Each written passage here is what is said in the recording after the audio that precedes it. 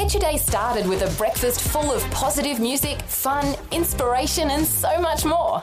Rise and shine with Fel and DJ. Weekday mornings on Vision. Jesus said, "If you hold to my teachings, you are really my disciples. Then you will know the truth, and the truth will set you free." Peter says that the grace of God is upon each one of us in a different way. He puts it this way: as each one of us has received a gift, minister it to one another as good stewards of the manifold grace of God. Now that word manifold means many-sided or multifaceted. The church is like a diamond in God's hand, and each one of us is like shaped facets of that gem which reflects the kaleidoscope fullness of Christ in so many different ways. There's nothing which stifles the variegated character of the grace of God like the pressure of uniformity. We have not been mass-produced, churned out like sausages on a production line. Each of us is individually handcrafted by God. Cults and control freaks insist on sameness. They don't understand that we can be diverse without being divisive. Therefore, they kill individuality and creativity. But where the Spirit of the Lord is, there is liberty to be the true expression of who God has made us to be. Dear friend, don't be an echo of someone else. Be a voice. Don't be a clone. Be an original. Don't be fooled into believing that one size fits all. Be the unique, special facet to God's gem that you are.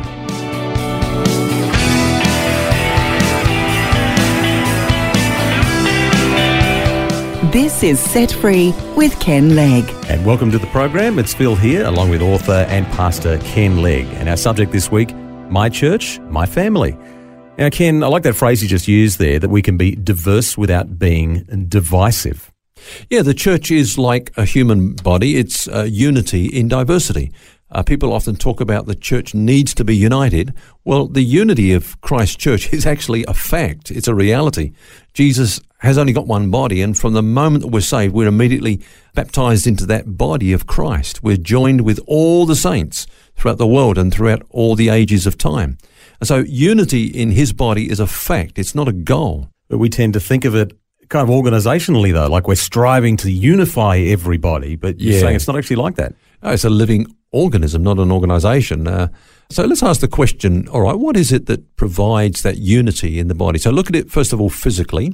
I think there's two things. First of all, there's blood. Mm-hmm. On the surface, it appears that there's no unity, say, between my foot, my earlobe, my kidneys, but the same blood nourishes the cells in every part of my body.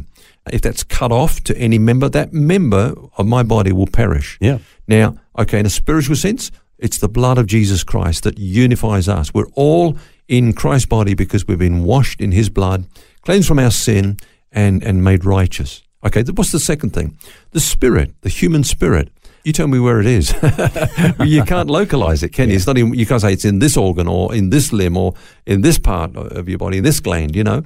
It's unified with your body. Yeah, it's intricately a part of it. So to a degree, it's present, you could say, in all members of the body. Now, it's like that with the Holy Spirit. The same Holy Spirit who indwells you, Phil, is indwelling me. You know, Paul says if anyone does not have the Spirit of Christ, he's none of his. So we partake of the same life.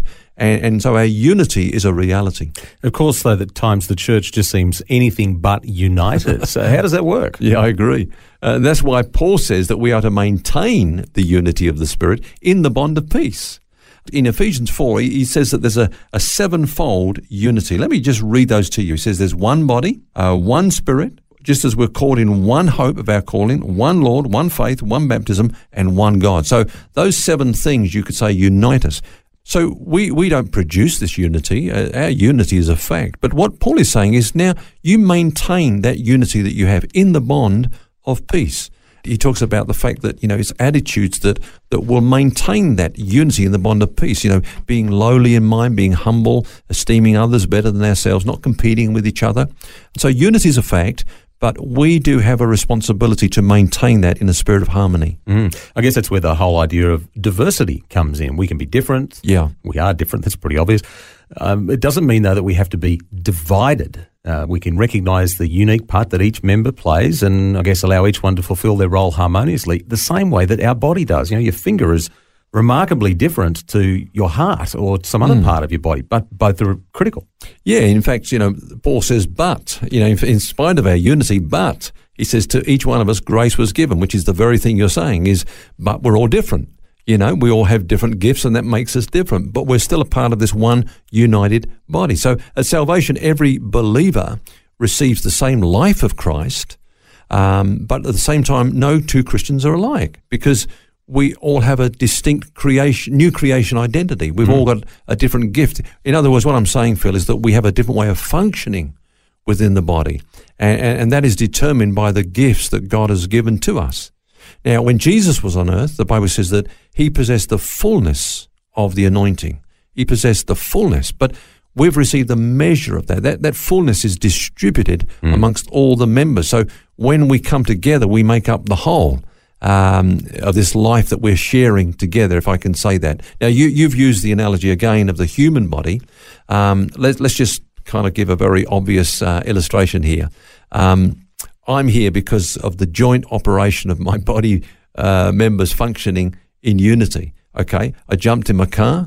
I had to use my hands, my feet to work the controls, the pedals and so on. I had to use my eyes to make sure that I'm driving, carefully and getting here safely. Would have used your ears. I would use my ears, and now I'm using my voice. But, I can't walk out of here and say, my voice did that program today. No, it was a joint effort from all the members of my body. And some members are more prominent, but others are more hidden. But it's still necessary that we see that each one has a vital function and role. Otherwise, the body cannot operate as it does. So I guess, Ken, the problems arise really only when people either emphasise their differences to the extreme point where they separate themselves from the rest of the body, or when those in authority are afraid of the diversity and then they try to make everybody this homogenised thing, all the same. Yeah, that's right. Phil, biologists are still learning about cell differentiation. How is it possible that from one parent cell, such diverse tissues, such as lungs, hair, eyeballs, eventually can develop, from one original parent cell? It's a mystery how we've been created differently. God has determined how we would be, as it were, presented to the body of Christ, where we would fit in, what our gifts would be. He determined that. We didn't have really any say in that.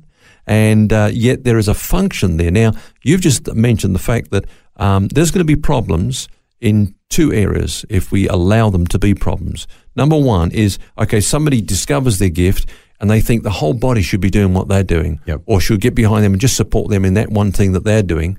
And if they don't, they go off on a tangent and sort of leave the rest of the body behind. Their nose out of joint. Yeah.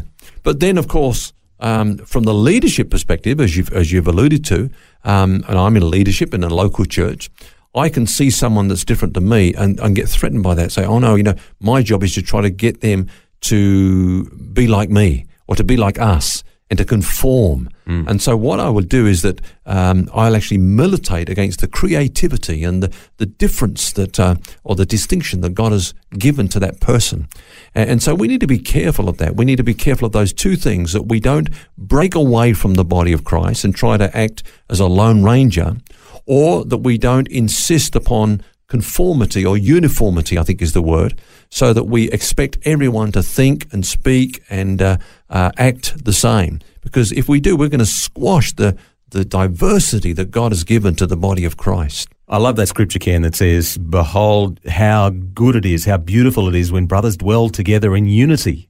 Yeah, that's Psalm 133. And in fact, actually, you read on in that psalm, Phil, it goes on to say, it's like the oil that was poured on the head of the high priest, Aaron, and that flowed down over his beard. Over his beard. Now, his beard was a long beard. So where was that beard coming to? It was over the breastplate, and on the breastplate were the 12 tribes. Yeah. Okay, each one was different. Each one had its role and its function, but the anointing was on them all. And what a beautiful thing that is. They could be different, they could be distinct, and yet they could be united and in harmony, and there is the anointing.